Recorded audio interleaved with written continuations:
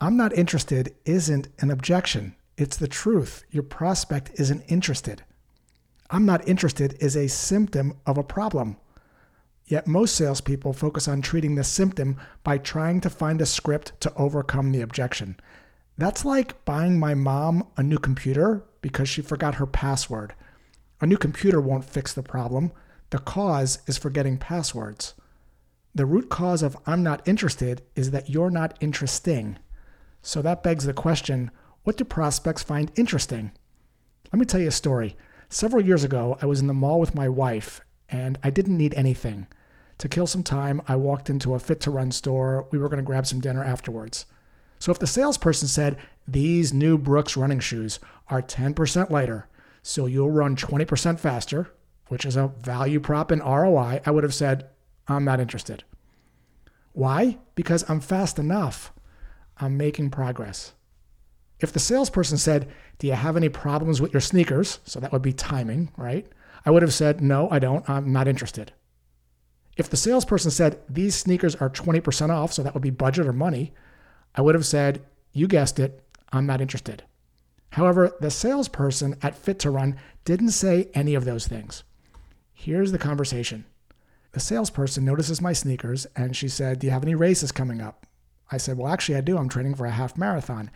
And she said this, you've probably had a running gait analysis. Now think about that statement for a second.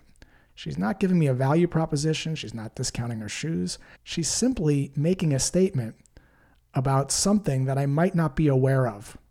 The interesting thing is that people have a strong desire to correct. So by her saying, you've probably done this, if I haven't, I'm going to say, well, no, I haven't. What's that? Which is exactly what I said.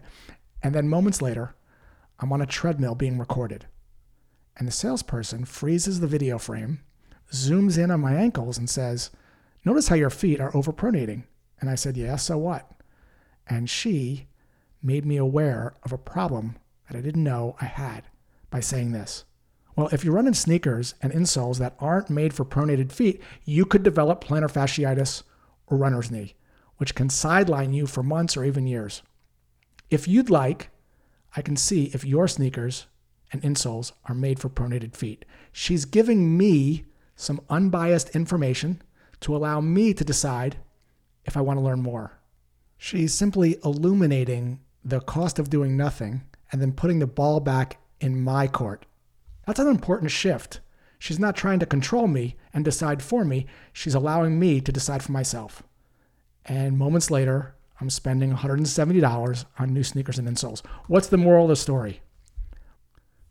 This bears repeating. If you're hearing I'm not interested far too many times, it's because you're not interesting. Prospects are interested in different ideas that help them avoid a terrible, no good, very bad thing from happening. Why a terrible, no good, very bad thing? We know from prospect theory that the pain of losing is psychologically twice as powerful as the pleasure of gaining. The shift, ROI to COI, the cost of an action. Pitching to poking the bear.